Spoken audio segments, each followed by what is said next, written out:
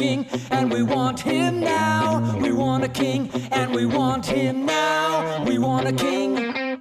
All right, we are back for another episode of Civil Discourse. This is not a safe space. This is a big day, ladies and gentlemen. For the first time in the history of this podcast, both of your hosts are in studio together. In the same room, looking at each other. The view is terrible. His is better. Honestly. His is better, but mine is just awful. So, anyway. I would dignify that with a response, but...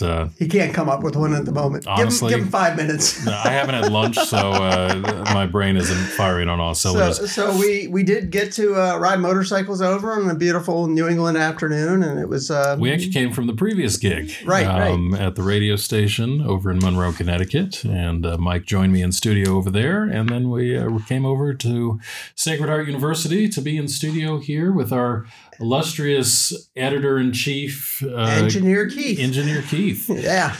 Which we are always excited to be in part and parcel and company of. And of course, me being a smart man, I cannot see him because I picked the chair without the window view. He's sort of waving and giving... There he is. I got him now. No lewd gestures or anything like that. So I wanted to discuss something today that is very near and dear to both our hearts, and just kind of let's talk about the there was a movie back in the 70s called Perils of Pauline. Mm-hmm. Well, this is the perils of the music industry. So it's I come from an era when you either wanted to be Evel Knievel when you got older, or you wanted to be a rock star, or you wanted to be a movie star, and I wanted to be a rock star. And I think a serious discussion about the music industry and the way it's trending right now. And maybe we ought to go back a little bit and talk about the early history on how artists have always been the commodity and never really the talent. So, so here's the thing, and I'm all about some time travel conversation and looking at what's in the past. I think that for me, the most interesting thing, or at least the thing that I would throw down on the topical gauntlet today, is to look at, historically speaking, the development, and I'm always, again, the Luddite of the two of us, which is funny because I'm the younger of the two of us. True story. I'm supposed to be the one that's glued to. But ladies and gentlemen, just for the record, I'm sitting with a computer in front of me for reference. Mike has a smartphone in his hand. So that should tell you all there is to know about who is more technologically ready to go. But to me, I think technology, or I'd like to at least put out there for consideration, has technology been the number one driving force in the shift of the industry in terms of not only talent development and output, but also in the professionalism or the concept of professionalism vis-a-vis the quality of output. And then to throw in one third layer, marketing and the access that talent has to actually get whatever they're producing out there into the ears and the eyes of consumers. And my argument would be, yes, the question is, what has the quality ultimately been? So with that layer of consideration dipped on it, let's go back in time here. And back we go. And so we really go back to an era when, and it hasn't really changed, where businessmen are sitting on one side and the artist is sitting on the other. And so you have, and the artists are typically, and we're just talking generalities here, relatively young, late teens, early 20s, maybe mid-20s at best, even going back into the 20s, 30s, and 40s where the talent's young. And you have middle-aged, at that time, white men who are running these corporations that are putting out product being music, of course. I think it's worth defining what we're including in this conversation about the music industry. Because, of course, there's a wide range of genre that is affected here. And there are two elements that are always part of this, maybe three. Entertainment. I'm going to say this in no particular order. Actual artistic expression, regardless of the value of entertainment. Right. And then, of course, the bottom line, money. Money. And hate to say it, in the music industry, like any other industry, money drives the industry. And there's a "what have you done lately for me" attitude in that regard. But I think really the money in music, if you're not selling the product, if you're the artist, the money is in the publishing. Who wrote the song? It's an interesting question from an artistic perspective. What has been the primary driving force? Right. I think if you go back, I mean, I can't think of any period of time where the artist has not been primarily trying to survive, right, and using their passion as the vehicle to achieve that survival. I mean, whether we're talking about Beethoven and Mozart, I mean, they were trying to sell their product. Of course, their product being their composition and before that performance, but it was still about getting paid to do it. And the contracts. It's interesting if you go back to some of the historical novels of the early classic and even Baroque, but especially in the classic period where music really got out of the church, where the musicians got paid by the church, but the industry of music, so to speak, in the sacred context was not a financial driving force. The church was its own thing that was funding the creation of the art for its own purposes. When we moved away from the Baroque period into classic music, now we're leaving Bach behind and going towards Mozart, Haydn, Beethoven, and so forth. And then it's germane to today because it is fascinating how nothing has changed. You can go back and read some of these historical letters and writings, and they were fighting with their publishers, and they were arguing with, and people were trying to bootleg all for the purpose of money. And I think that shift away from the sacred driving force, the sacred organizations, churches and whatnot, being the driving force behind creation, as opposed to the market economy being entertainment, in other words, being the driving force, really was the start of the financial substance driving aspect of the industry. And sheet music was the way artists made money well into the mid 20th century. Yeah. If you had the sheet music and you were selling it, you were making money. If you didn't, you were done. And it was a system designed to favor educated musicians who could write sheet music, whereas music that was composed by ear, so to speak. And I'm specifically thinking of the Mississippi Delta, where a lot of music was composed. That music was assumed to be in the public domain because there was no sheet music. Whether Robert Johnson wrote it last week or last month didn't matter because there was no sheet music. It was public domain. And the story that I find intriguing in all of that is we all know the song "The Lion Sleeps Tonight." That was written by a guy named, I think, Solomon Linda. And he wrote that in the 30s in South Africa. And it was called, it's spelled Mbube. It's, we can't say it with our English accent, our English. Wimba. Yeah. It's an African word.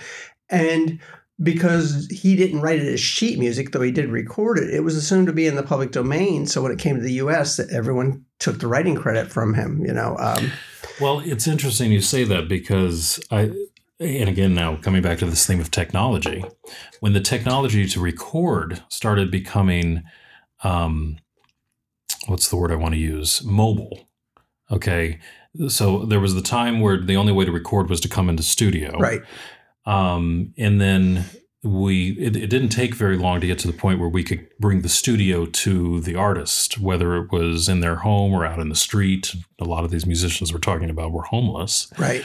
And this happened all over I'm going to say Western music because I don't know that much about the Eastern process of development, but I know there are stories in England where, in Ireland and Scotland, where certain people would take a recording device out into the folk country and record, just normal people who sang in groups and whatnot, and then come back and write that music down. And they might honor it as a folk song, but there actually was a human being who came up with it. Right. It was uncredited. Right. Well, and in the case I brought up, they went through the courts, and finally it was resolved long after Solomon Linda was dead. And his heirs got pennies on the dollar of what they should have earned. But it's not an uncommon story. The Library of Congress during the Depression sent out people to record folk musicians. A lot of the blues songs that we have today came from I'm sure they signed a release that said you agree to not get paid for this. Well, the funny, just a quick aside, the funny thing is there's a documentary out on the particular song I'm talking about. And there's this beautiful, beautiful signature, Solomon Linda, right? And his daughter said, my father didn't know how to write. It would have been an X. And so, he was a diamond miner in South Africa by day, and then he was a musician at night. So I use that particular story as a microcosm of how the industry, while it's changed tremendously because of technology, it really hasn't changed the driving forces behind it are still the same. Yeah. And I think the technology... two things I would argue. The technology has shifted the way in which that bottom line has been pursued and amplified and made, in some cases, more accessible, in other cases, much less accessible, I'd argue. An interesting, idea, if you think about it. I'm remembering a story that I learned back in school, and of course, there's tons of written material about this. But if you take Louis Armstrong, who was one of the first big-time recording artists, the way we think of it today. Right. In studio with the group, his name's on the record, etc. That was a time in the early mainstream recording industry where you walked into a room not much bigger than this studio we're sitting in right now. Which is probably, 10 by 9-ish? Yeah, maybe 15 by 10, but, certainly not a big, maybe an average kitchen or something like this. There was a singular mic that stood in the middle of the room, and all the musicians had to stand around that mic. Bluegrass is still recorded this way. They've for the quality of the sound, I guess, has appealed. So they still actually tend to perform and record around one mic. And the gone are the days where every musician's in their own private little, box. Right. But what's, again, a side story with Louis Armstrong, who most people today think of him as a singer, What a Wonderful World. He was a trumpet player. He reinvented and probably not reinvented. I think he probably is almost solely responsible for the modern concept of jazz as we think about it. There are a lot of other players back there, but he goes back again to that first major recording studio concept, and he took the trumpet and the way you approach not only the instrument but the material in a place nobody had ever gone before, and he played louder than anyone had ever played before. And so the way you controlled the balance with one mic was you made people stand at different distances from the microphone. Well, Louis would have to be out in the hallway because nobody else could get through, and he wasn't going to change the way he played, so he did what he did, and they made it work. That's a long stretch from now. You can sit in your literal garage, wherever you may be, with your computer and your mic, and manipulate and all this other and I can stuff. send you the files over WeTransfer, and you can now put your additions on, and I have a safe copy because you can do whatever you want. Gone are the days of tape; it's all digital now, and so there's a lot more music out there. There is. I mean, you just have to hunt for it. You can go on a site called Bandcamp. And every musician in the world can promote their music on Bandcamp. You can buy it digitally, or you can buy actual physical product there. And it's what the Lazarus Trio uses. And it's there, and it works. And so there is an embarrassment of wealth of music. Of course, the problem is when we divvy up the pie of revenue, now the slices are much thinner. And so... Okay, so... and that's to assume that revenue maintained. Revenue didn't maintain because so many people now can either stream music where you get a fractional cent for each stream, or they just go out and they download it. So two different aspects, okay? And I know that the two of us, can appreciate this, but I would imagine most people can certainly, if they don't have some relation to it directly, they'll understand it. You're talking about a couple of different pies. There's the revenue pie, okay? Then there's the actual artistic talent pie. Right. Okay. Right. And then, of course, a third one I'll throw in, which is related to the talent side, but I call it the professionalism pie. And that one, I think, might be one of the trickiest places to be, because professional does not necessarily mean trained in the classroom, so to speak. No. The classroom of life, I suppose, and experience. A lot of the greatest of any industry are people who learned doing, not necessarily just studying, which is not to knock formal study and education either. But so Keith, and he might jump in on this topic. He works on this podcast as not only a contributor of thought and idea, but he actually knows how to edit, knows how to make, corrections as needed, balancing of sound and volume, things that, frankly, while I probably could figure it out with some time, he is what I call a professional.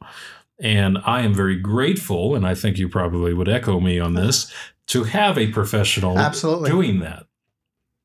Now, here's the catch-22, and sorry, Keith, technology being what it is, we don't need you. You're 100% correct. Right. You don't need me. So bye.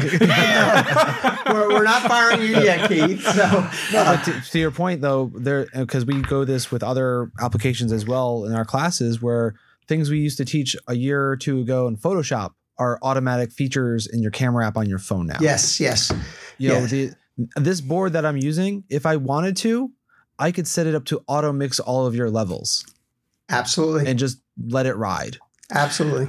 Now, somewhere behind the deep, deep, deep curtain of all that technology, there does still need to be somebody who knows how to do it, who knows how to program the machine, but that what used to be an ocean of skilled talent in the professional idea is now a pool. Is getting smaller and smaller and smaller.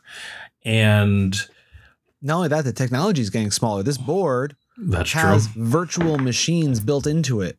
So in a recording studio, used to be a rack of outboard compressors and modulators and rooms, echoes and all this. It's all effects. Are all software inside the board now. I have 8 different boards inside of here in this little compact unit that would have taken up half of a rack it's like 4 feet tall in a studio, producing more heat and using more electricity that I don't need anymore.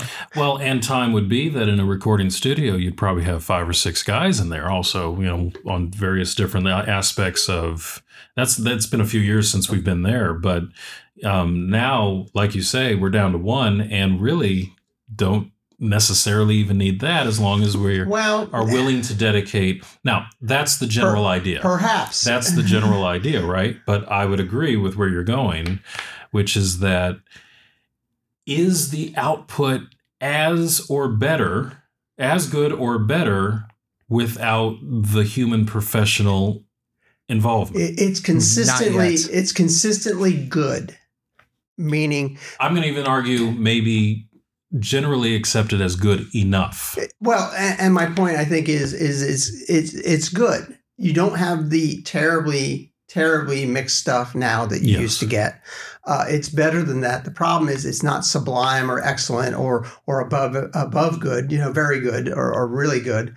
And the other thing is we live in a really odd time where we have all this digital. You can get it. I remember when buying a recording that was digital was a huge thing.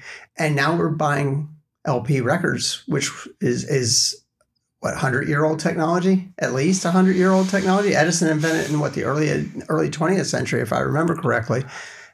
And so, we've gone backwards because we like the sound of analog. Now, okay, so here's touches on point number whatever we're on at this point. 63, point 63.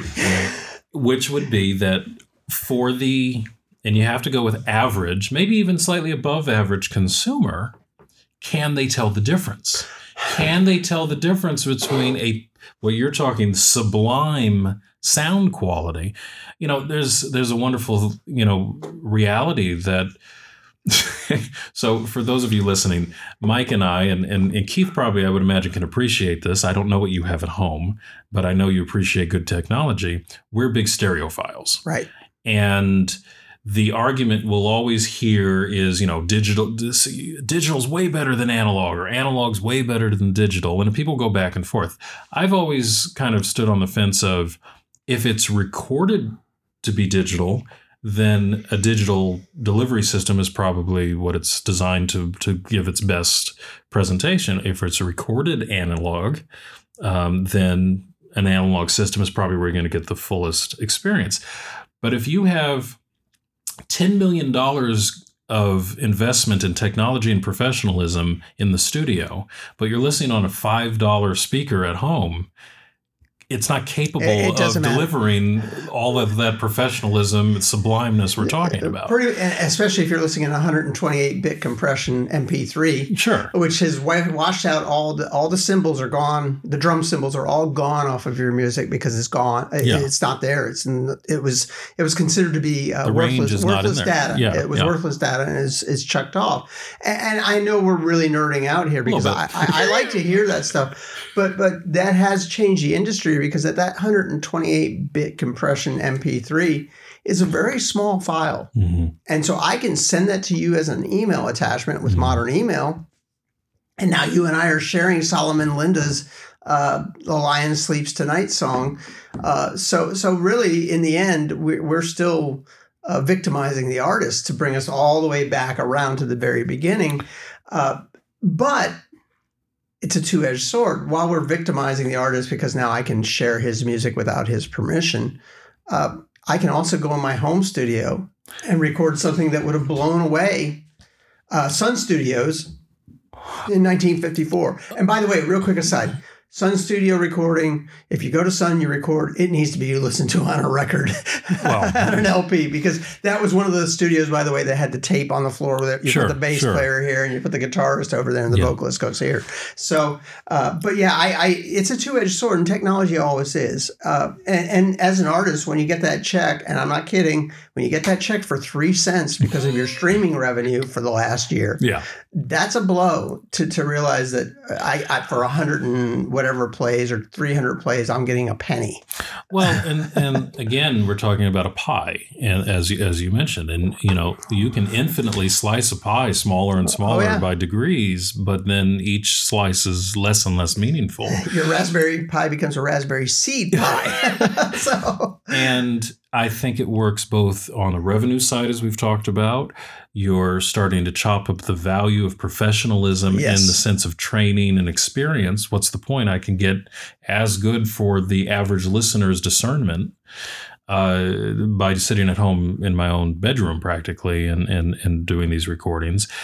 And the number of people who have either the ear / taste / equipment to discern the difference between good enough and sublime is smaller and smaller. And then I would also question, and again, talking about catch-22s, in many ways, the technology has opened a pathway to getting your work out there for so many more people that would never have had it before. Many of whom are real talent. Of course. Are genuine talents that would have been lost to time. But catch-22, when more is out there, even if some of it is more genuinely decent, the signal to noise ratio has increased significantly as well. So are they actually getting any more exposure than they otherwise would have, because it's just part of a larger sea of noise? Well, and of course, there's no accounting for taste as well. And then add that, how many people really aren't that talented, really aren't that skilled, but because of the technology, they're able to fake it till they make it, so to speak. Of course. And I think it's interesting talking about the abilities of the technology. You don't have to do multiple takes anymore. I hit a flat note. the engineer can go in and move that note slightly so it's no longer flat. Auto-tune. Well, it's really not even auto-tune. He can manually do it Sure. so you don't get that auto-tune sound. We all know the auto-tune sound, by the way. I know a lot of hip-hop artists use it intentionally. The first real auto-tune song that was obvious was the Cher song from like the 90s, If I Could Turn Back Time, or one of those where she just was super auto-tuned. But yeah, you don't even have to use auto-tune. You can just go in and move the notes on the computer screen. That's a little touch flat, so let's fix that. And you go in and do it. And I obviously know this for a reason, because I've shot my share of flat and clinkers out there at 2 a.m. in the recording booth. So do I want to do it again and be honest, or do I want to just fix that one bad note because everything else was great? So well, and this is, as far as art, I'll say this about auto-tune. When you're doing it because it's an effect you want to, that's different. Layer onto your music, it can be kind of fun. When you're doing it to correct skill, right, and ability, that to me is a problem. But I'm also a musician, so I'm going to be a little judgy on this one. I have a thing about that. Because would you say the same thing about someone that color corrects a film scene post-production because they weren't a great cinematographer on the scene that day? Well, it's funny you bring film up, because I was actually going to make a photography analogy to this. Photography, whatever. And think about the difference in photography today, because of digital photography relative to film. Time was, you needed to know how to film was expensive. You needed to understand the equipment, the theory behind light, dark, shadows, etc. And you couldn't afford to waste shots, right, because this, film is money. Now, so you can, a wedding, you'll have thousands of photos. Well, and maybe you'll get 10 that are worthwhile, but you can, shoot. It's a numbers game. That's my kind of photography. I'll be honest. I'm not talented enough. And I did start with black and white film because it was cheap. You could do it at home, and you could play with it at home.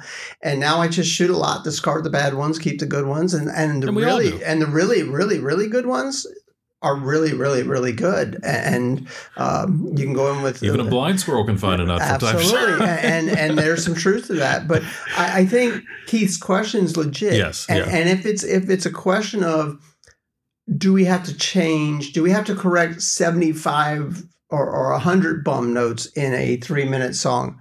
We're talking about a talent issue there. We really are. I think that's exactly right. And I fully agree with that. It's one thing to have something that is the greatest artists in the world still hit a wrong note, had a wrong color. A plane flew in front of the sun and changed the condition, or whatever it is. Right. But if that's the baseline we're working with, everything's screwed up, then it's not a freak accident. It's the talent. Yeah, the skill wasn't there in the first place. Agreed. And one of the artists we talked about a couple 3 weeks ago was Elvis. Elvis was renowned for being 1 or 2 takes, and he was done. Mm-hmm. He nailed it within 2 takes almost every time. So there was obviously some ability there that we're talking about, regardless of how you feel about him as an artist. Whereas Britney Spears' sister or whatever, one of them was so auto-tuned that when they had to play her on tape, it wasn't Britney Spears' sister. It was one of the other ones. You go into a concert and they're not live. They're Memorex for the old commercial, for those of you old enough to remember it. So well, and which brings up another interesting thing. Again, going back to technology, time was, if you went to see, pick your artist, whether it's Louis Armstrong or, I don't know about Michael Jackson. I'm going to put an asterisk next to him. But he's a great example of maybe the crossover period.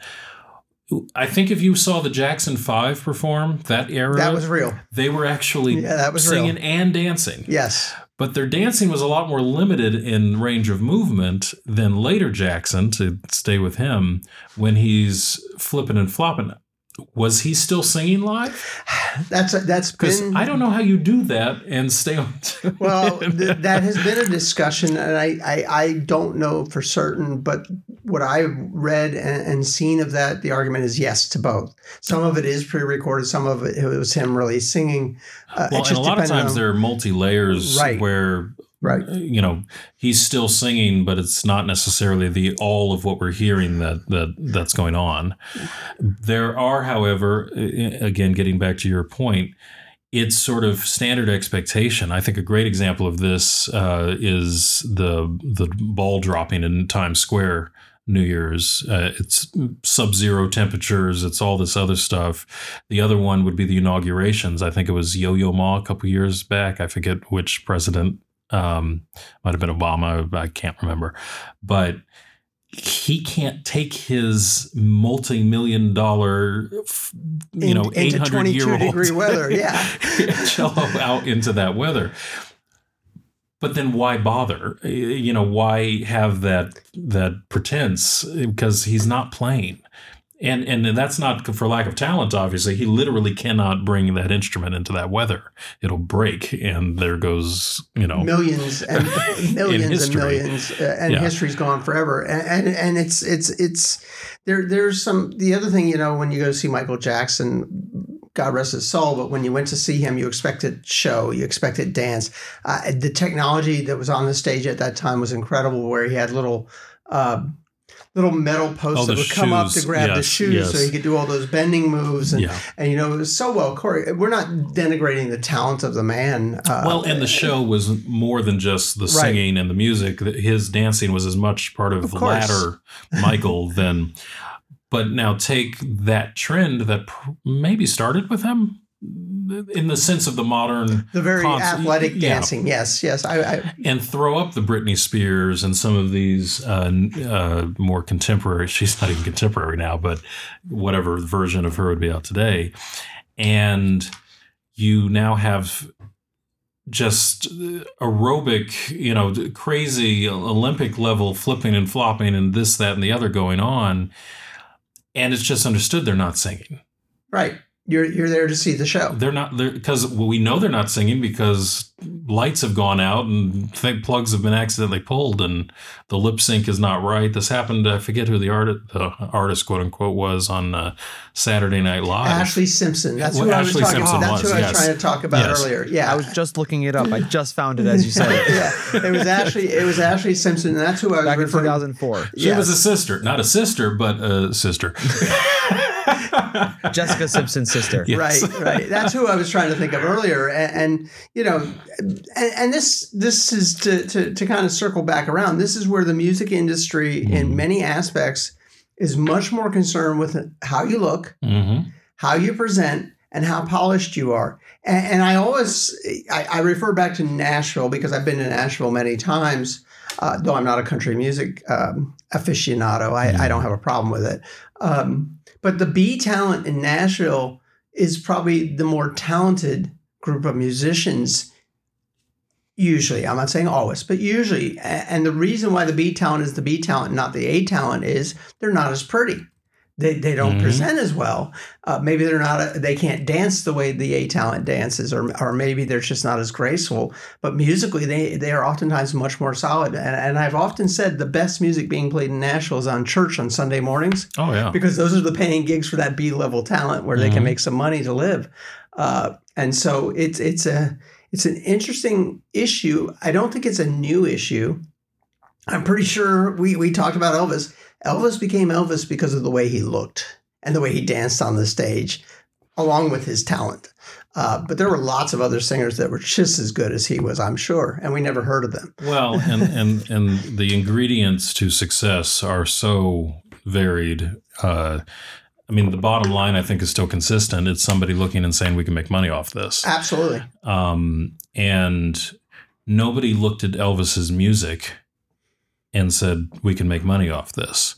If it was the music, there were, as we've discussed, plenty of musicians already doing that before he came along. Oh, yeah. Even I would argue if it was the dancing, it was not, he wasn't the first to swing his hips around. No, it was any more than Michael Jackson was the first to moonwalk. Right. No, it's an image, and Michael had that image. Elvis had that image. Well, let's not just beat around it. It was also his ethnicity. Of course, it was not offensive in the same sense to have a bunch of women screaming and hollering about a white boy up there doing those things, in the sense that, offensive is the wrong word. It was not inconceivable, which it was prior to that. The idea is offensive, but not the action is offensive. Yes. And I actually did do a little research since our last time we discussed this. Elvis grew up in a black neighborhood. Sure. And so he did learn. He was doing what he had grown up seeing. And so, which I was unaware of, that he grew up in a predominantly black neighborhood in Memphis, Tennessee. But you get a bunch of upper middle class young white girls throwing their money to, and among other things, Right. to see someone do that. The dollar sign started to appear in the eyes of the producers, and then, and we've touched upon this in my mind, they started to realize they'll pay to see people of color do the same stuff. Sure. And now Chuck Berry, who's a good-looking guy, gets on the stage. Now Little Richard, who's a good-looking guy and safe for other reasons, is getting on the stage. But you can go right down the line.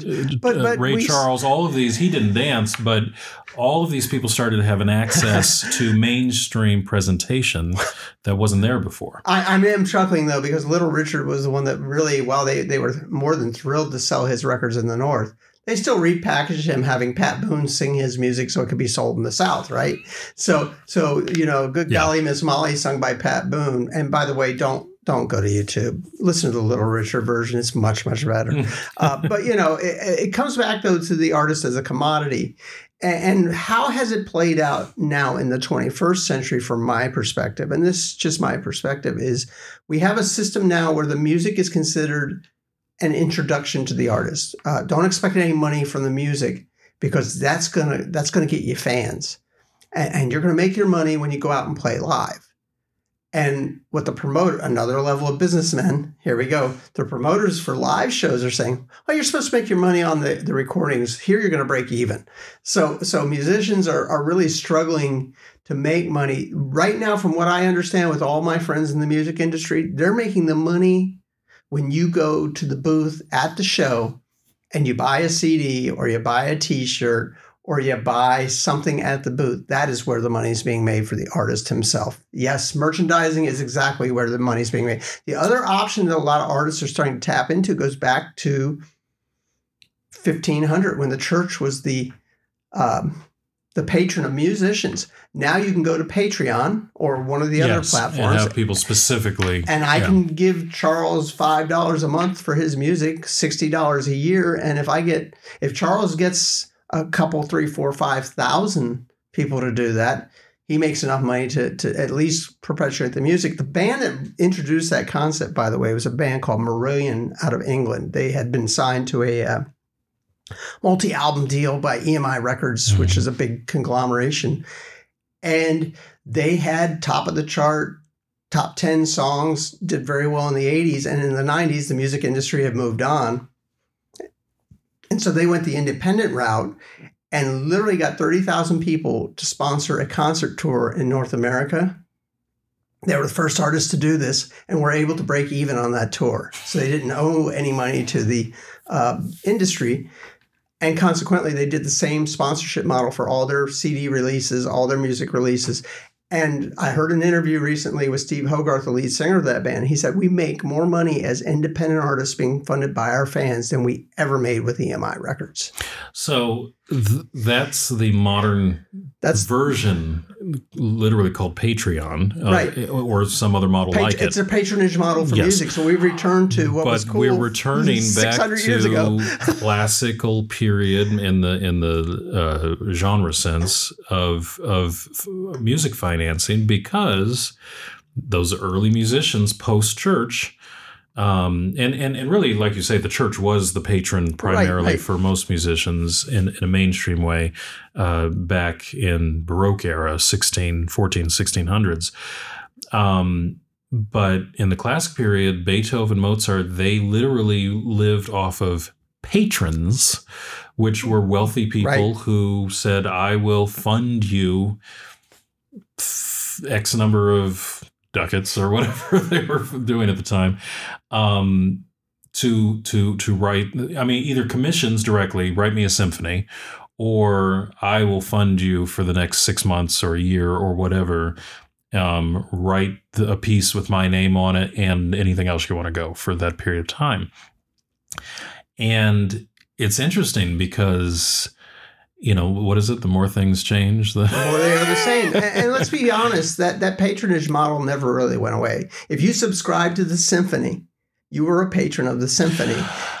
See, it's interesting because it in large groups like the symphony, yes, you would have patrons of the symphony, a bunch of individual smaller entities, individuals or people or so forth. Throw a couple $100, get 5 tickets to the symphony or whatever. That model fell away when it came to individual artists for a long time. You couldn't, in the last 100 years or so, I mean, there might be a couple exceptions out there, but generally an artist did not find a wealthy person that was solely funding their continuation, their creative continuation in the form of one source or maybe two. And Patreon is, like you say, they're taking that smaller numbers with larger funding and spreading it out. And now you can have 1,000 people giving you $5 instead of one person giving you 1,000. And of course, people can give as much as they want. Right. Which, by the way, we might be funding this podcast before too much longer in a similar form. well, and it is a discussion. It works in podcasting. Yeah. It works in lots of other formats.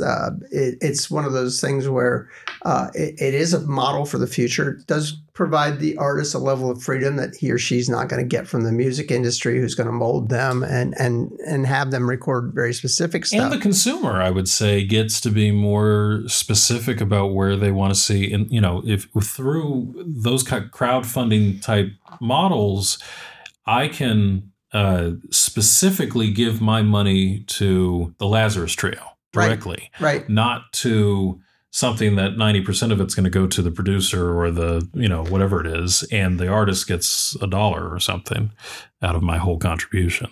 Well, and that's the beauty of sites like Bandcamp, and I'm sure there are others. Bandcamp takes a 10% fee, which, by the way, is inverse of what an artist would get if you buy from the record store. Sure. So if you buy a CD for $12, they take their $1.20. In the end, I still walk away with a $10.80, which. And then the cost of production is a couple bucks. So I'm walking away with $8 from a CD. That's not bad compared to $1 or 80 cents that an artist is getting from EMI or Atlantic Records or whatever. What was it? Ray Charles? I think one of his first deals was a nickel per record or something like that. And that was probably a good deal at the time. Wow. It's craziness. So it's not a new problem. It's a problem that has shifted because technology's changed the industry. I just gave you the silver lining, though. If you like, I'm trying to think of the hillbilly, I'm making up a group, the Hillbilly Monks. If you like the Hillbilly Monks who play hillbilly music with a Christian bent, and you go onto Patreon and you say, I'm going to give you $20 a month, and 5,000 of us do that, $20 a month. Now they can live and produce great music and not have to hustle for business. You mentioned earlier the patron model. I do know of one case where that happened in the 70s with the band Supertramp, which I don't know if you remember or not. They had the song, The Logical Song, and Breakfast in America. They're played on classic rock stations all the time. And they had a patron for the first 2 or 3 years of their career to get their stuff together. But of course, he was looking for the payoff when they got the record deal, right? Yeah. So they could get. He was investing in them. But you're right. I don't think it's a model that was around for a few hundred years. Not well. I don't know if it was that long, but. At least not in the 20th century. I can't honestly speak that educatedly about it. I don't. It was a major model in the classic period. Right. That it certainly spilled over into the romantic, but which now we're talking late 1800s, in mid to late 1800s.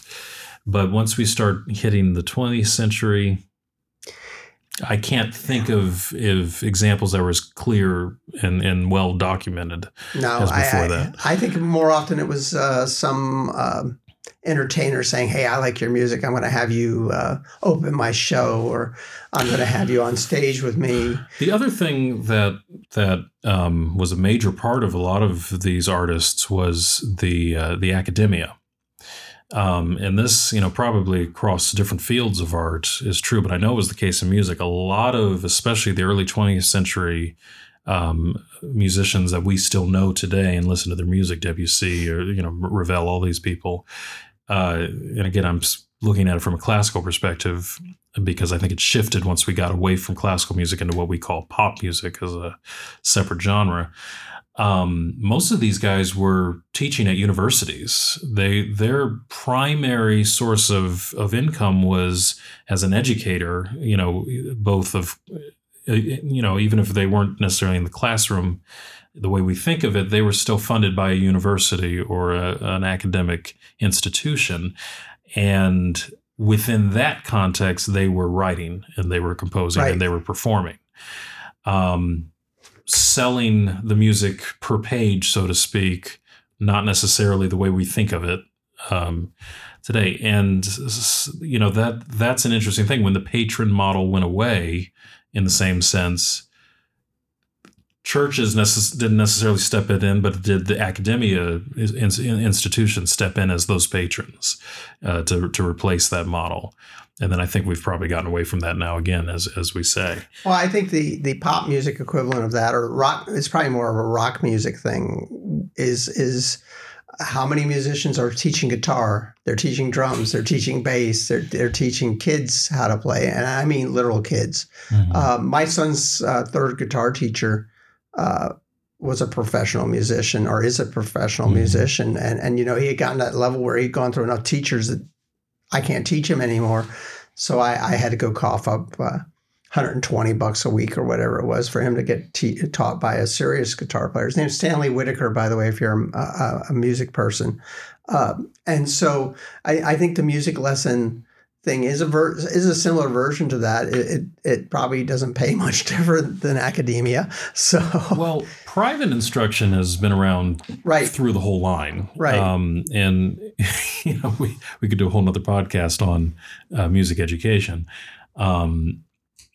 Formal and individual and so forth. But I would argue that has been a constant source for most musicians that haven't made it, so to speak.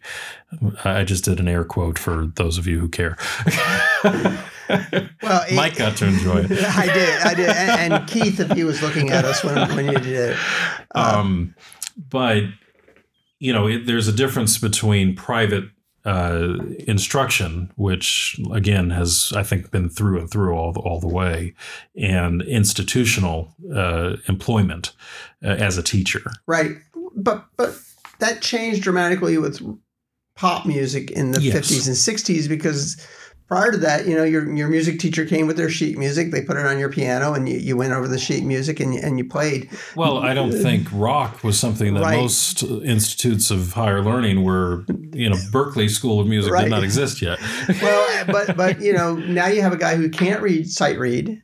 He plays with tab. He wants to make a living. He's teaching people chords on the guitar. Yeah, and thank goodness for that. We want musicians to be able to eat and continue to make music. Life would be awful boring, at least in my opinion, without music. But I wonder if there are as many incredibly wealthy musicians today, or has that, just like big business, has that stratified into a very small select group? Is that any different though? I don't know. I've not met a lot of people who I know who did have songs in the charts that were wealthy. I think the ones who are wealthy are the Michael Jacksons of the world, the ones who sell multiple units. I mean, if you think over a long period of time, names that pop to mind, often, perhaps I'm sorry to say, not because I don't like the genre, but I think there are people worthy of the same success in other genres, but hip hop and whatnot, the Beyoncés, the Jay-Z's, these are, mega stars that we would say are wealthy, successful musicians. I just said another air quote. But take Wynton Marsalis, for example. I think he's done pretty well. He's not exactly starving. He's probably made, he's probably worth a couple of million if he's Perhaps. invested well and so forth. But I don't think there's any chance that he's at the level of return.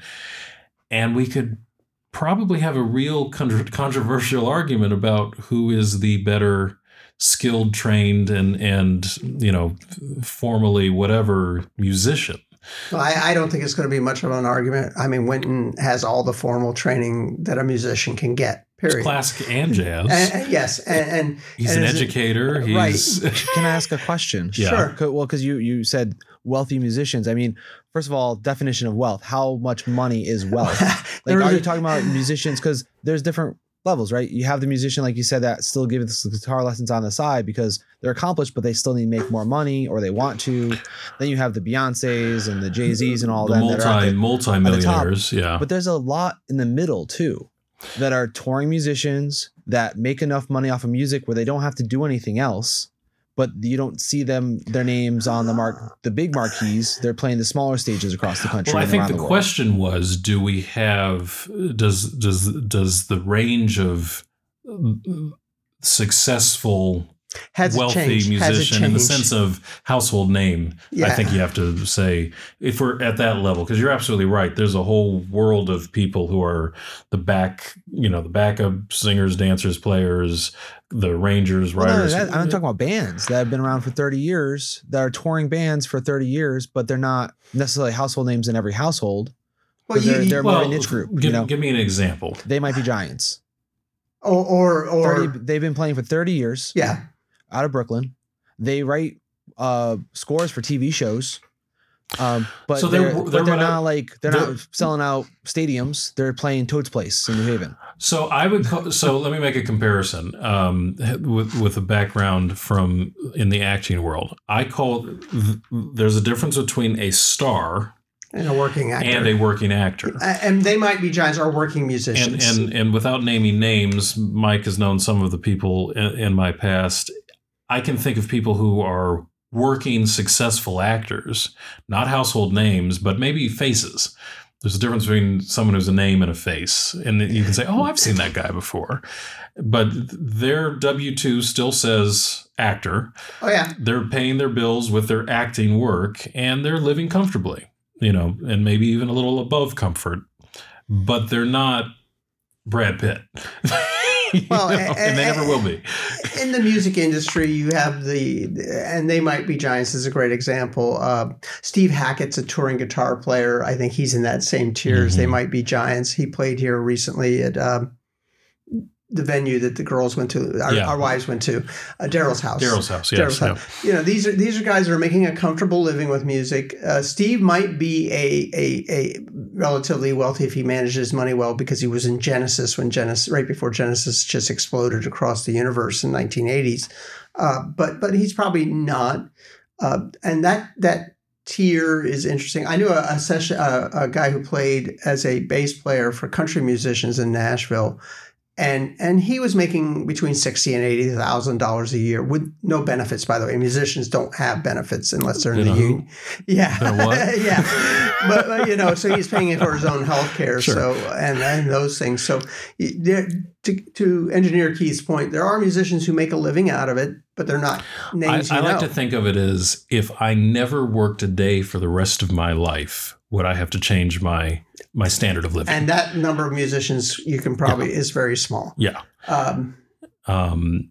It's, wealthy. I mean, I still, just as an aside, I had a high school social sciences teacher who told us in class, and we didn't believe him at the time. He said, "You're not going to believe what I'm about to tell you."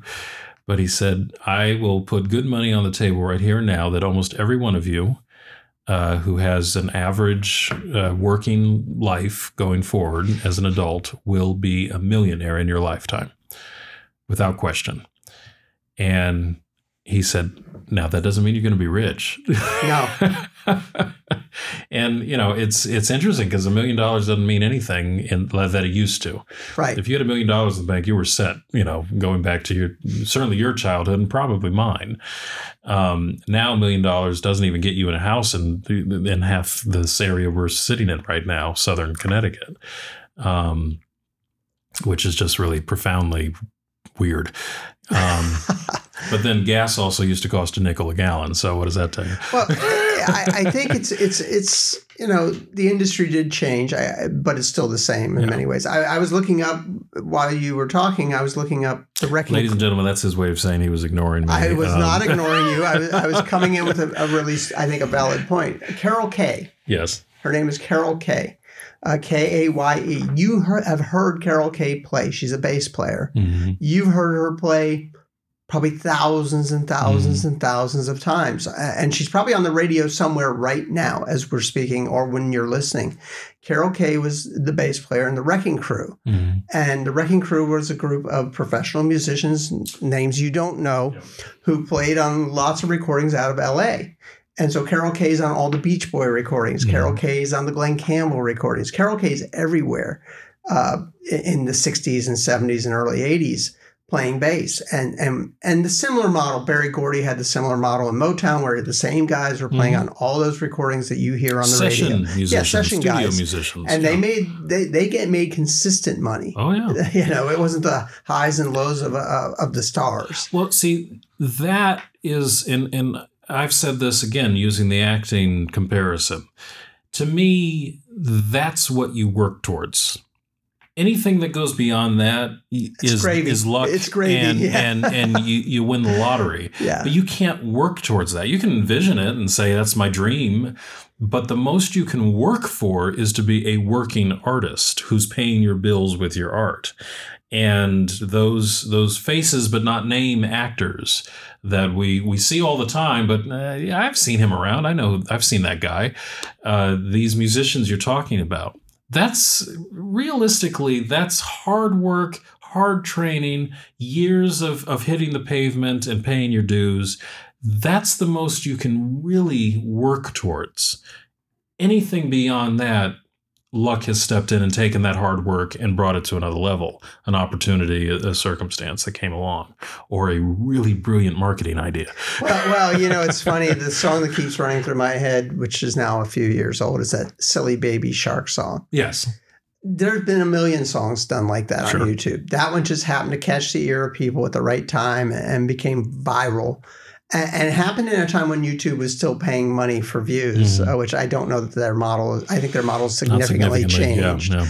And so you can be that person, whomever it was who did Baby Shark, but probably not. Justin Bieber. Well, the Baby Shark thing, that's a South Korean thing. And South Korea, for the last decade or so, has an entire industry dedicated to creating those little niche hits.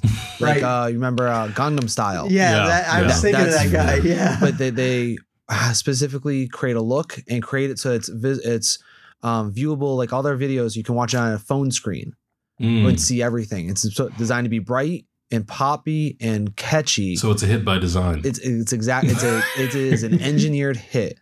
That's interesting. And that's a South Korean business model because they pump them out and like every once in a while it's also I can't think of the name of the studio. The ones that make like Sharknado and those really bad movies. They have a policy that they never spend more than X amount on a movie, but they make a lot of them. This is called the Sci-Fi Channel.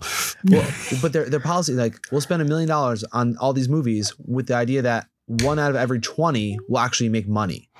Well, and you there's get also that one hit, and it makes a lot. There's also this, which is not a new concept, the cult classic idea. Sometimes their marketing on it's so bad that it's good. I mean, think about Sharknado, and I happen to know a couple of people who work in that world of. Not even B level. What is that? I don't know. I would call it cult movies.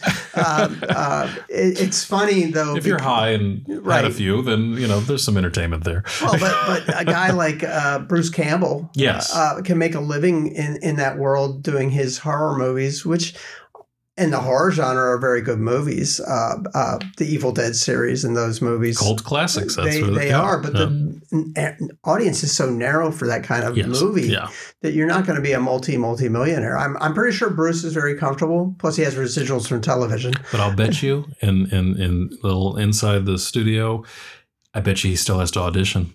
Oh, probably. Which is funny that you say that because I our faithful listeners don't know, but I've been on a Natalie Wood kick. I've told you that. I've been reading everything I could find out about her. She died when she was 42. She'd been nominated for an Academy Award 3 times before she was 25 years old. And I was like, what happened? Where did she go? And she knew that she was past her age when they started telling her she was going to have to audition. And she said, well, this is what happens when you turn 40 in Hollywood as a woman, right? In 1970, whatever. 78, I believe it was. So, yeah, it's interesting. Musicians, thankfully, well, except for the superstars who are on a look, and unless your name is Madonna, you're in trouble once you start to look bad, I guess, which is a shame because musically you get better with age. Well, and there's a rabbit hole we could easily climb down where, it's different for men than women when there's a visual element to the presentation. Of course. I was going to say, my dad always says Mick Jagger's been ugly his whole life. So well, he has, and the only good-looking guy in the band they fired. So Shelley Winters, we know who she is, of course. Okay, if you don't know who she is, you can look her up. She was a huge comedic and talented actress, and there was a story that I came across, and I just pulled it up real quick, exactly on this point. Late in her life, Shelley Winters was asked to audition for a project. And as if that wasn't disrespectful enough, she was told to be sure to bring along her headshot and resume. Winters arrived toting a huge carpet bag, and when asked if she brought her photo and resume for them, she opened up her bag, took out her first Academy Award, and placed it on the table before them and said, "Here's my photo." And doing the same thing with her second Oscar, she said, "And here's my effing resume."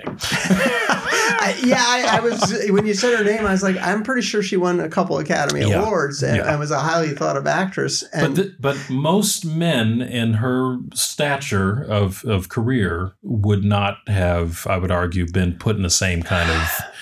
And there are 1,000 reasons why it's a different thing. It's unfair, certainly, but there are elements that just in our culture are received differently, that women, people of different ethnicities, so forth and so forth. I'll tell you, just as an aside, I fully agreed a few years ago when there was the whole issue with there were no people of color in the Oscar nominations.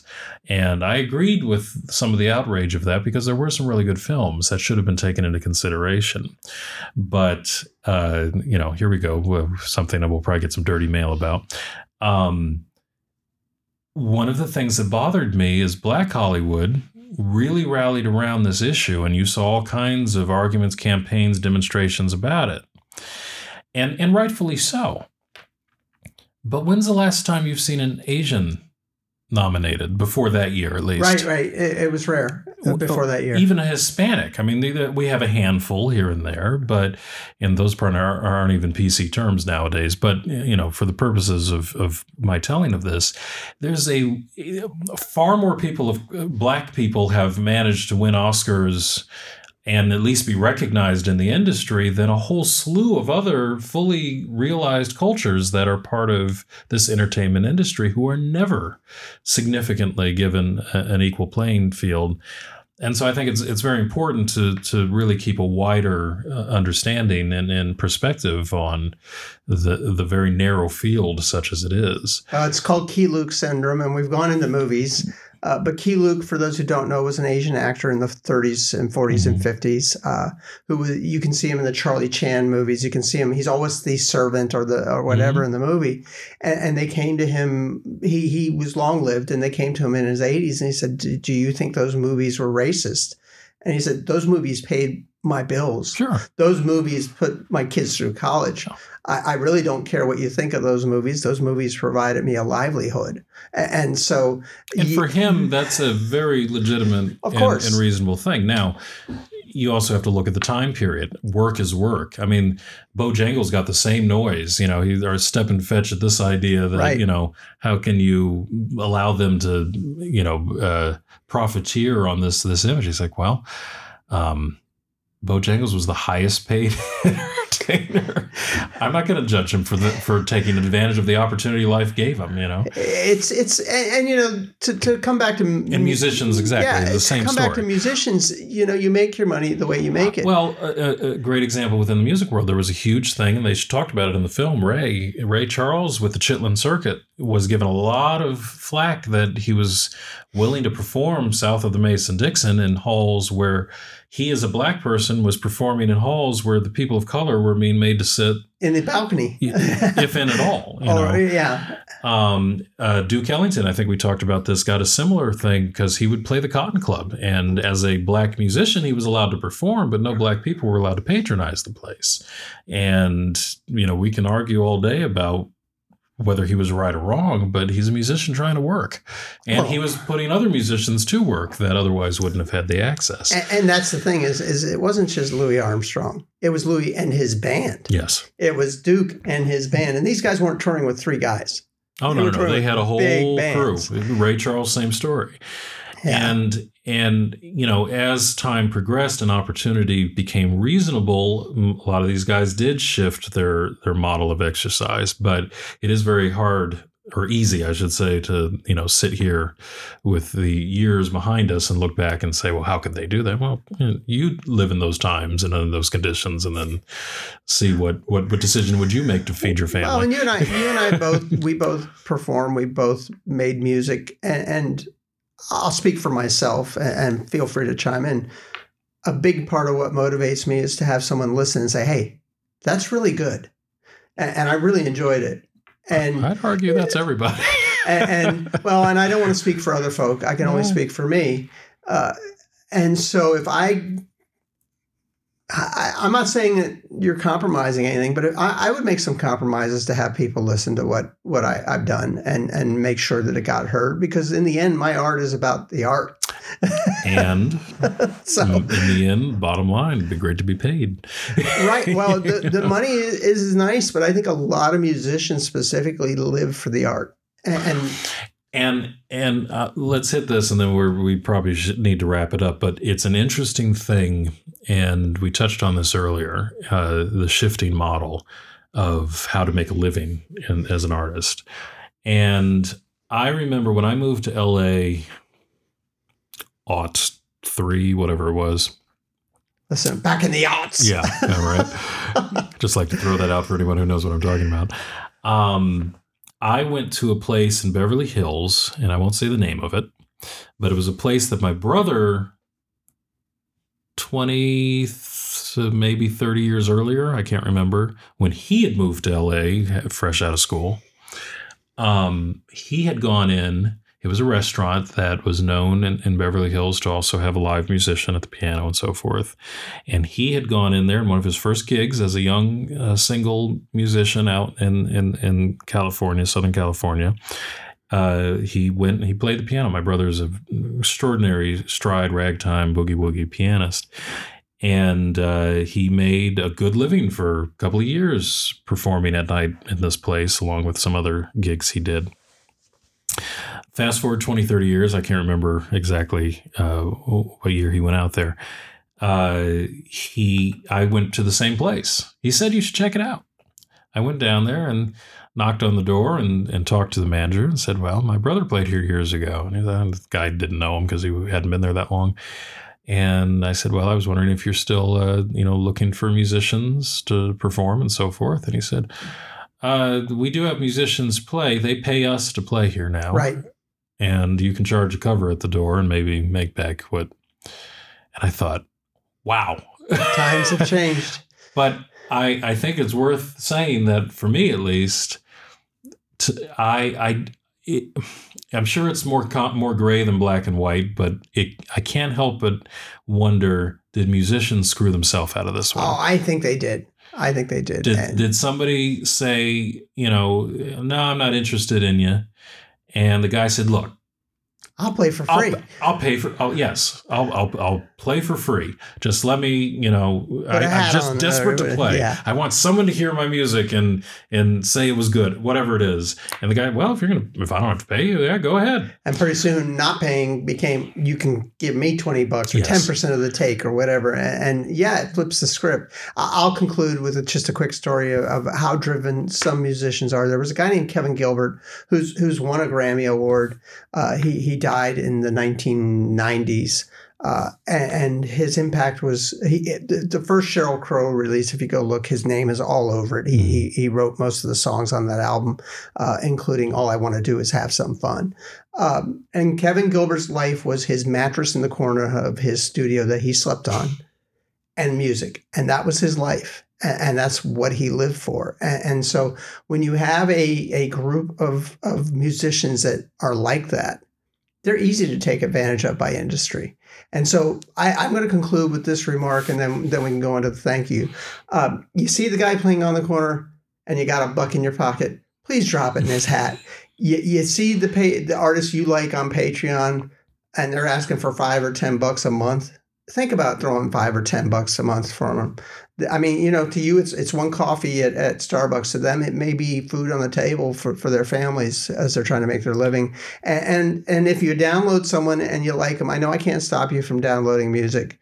And it is heartbreaking when you go on some of these Russian sites and see that 10,000 copies of the Lazarus Trio have been downloaded. If I gotten 25 cents for 10,000 copies, but if you download it and you like it, why don't you go ahead and buy some physical product or buy the download and throw a few bones the way of the artist and think about it. And so with that, I'll let you have the final word. But I was just going to say, I read somewhere, and I don't remember where, but it wasn't that long ago, they said if you're walking down the street and a musician is doing something that makes you stop, pause, and turn your head, you owe them a nickel. At least make it $1. Make it $1. But you don't get to pause, enjoy, and then keep on going. They've given you something of themselves. And I've thrown $1 in the hat of the musician that he's terrible in the hopes that if he keeps playing that corner, eventually he's going to get good. And I'm not kidding. There many years ago, I saw a kid playing on plastic buckets on a street corner in San Francisco. Showed back up 20 years later, that was now a grown man who could really play those plastic buckets on the corner. How sad that he was still on the corner, though. So anyway, I want to thank. It's great to have you in studio. Yeah, it's wonderful. It's too bad we can't do it every week. It's great that we have this technology that can bring us together here. And Keith, our illustrious engineer, editor, contributing, and occasional co-host, Keith Zdrojevi, we want to thank you. He's in the booth with his boys today, actually. Making obscene gestures, too. Well, as far as go, what are their names? Well, Graham, the older one, he destroyed his house and rebuilt it in Minecraft. Okay. He accidentally blew it up with TNT. I'm going to pretend I know what that means. When I was your age. And Corey is asking what every single button does. Well, that's right, Corey. You keep asking. Just don't touch. Don't touch. Especially the red one. He was switching the video the whole time, though. That's cool. That's cool. Well, great to have everybody with us. We do record, and our show is produced here at Sacred Heart University in Southern Connecticut.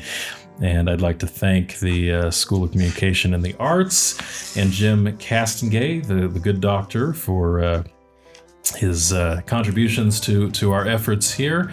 Of course, the Lazarus Trio, who brings us in and takes us out with every episode, Carl Groves, and of course, my illustrious co-host, Dr. Mike Koniger. Well, thank you. And to Charles Frederick Secrece, the other co-host who carries the show on his shoulders.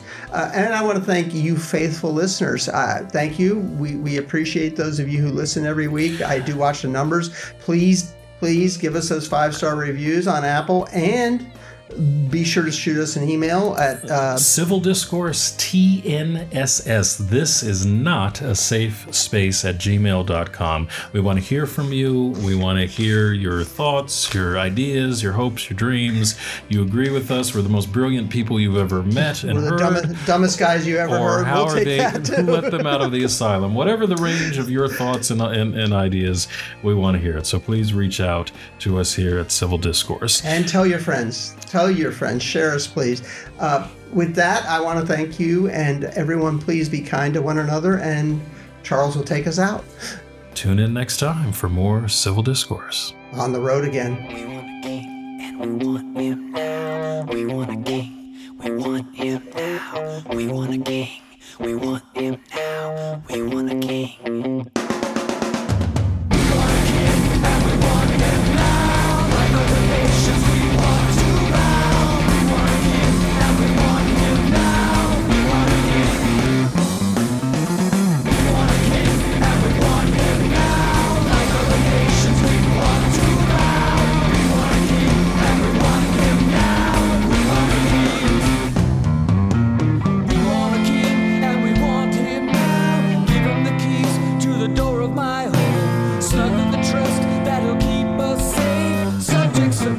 Surrender.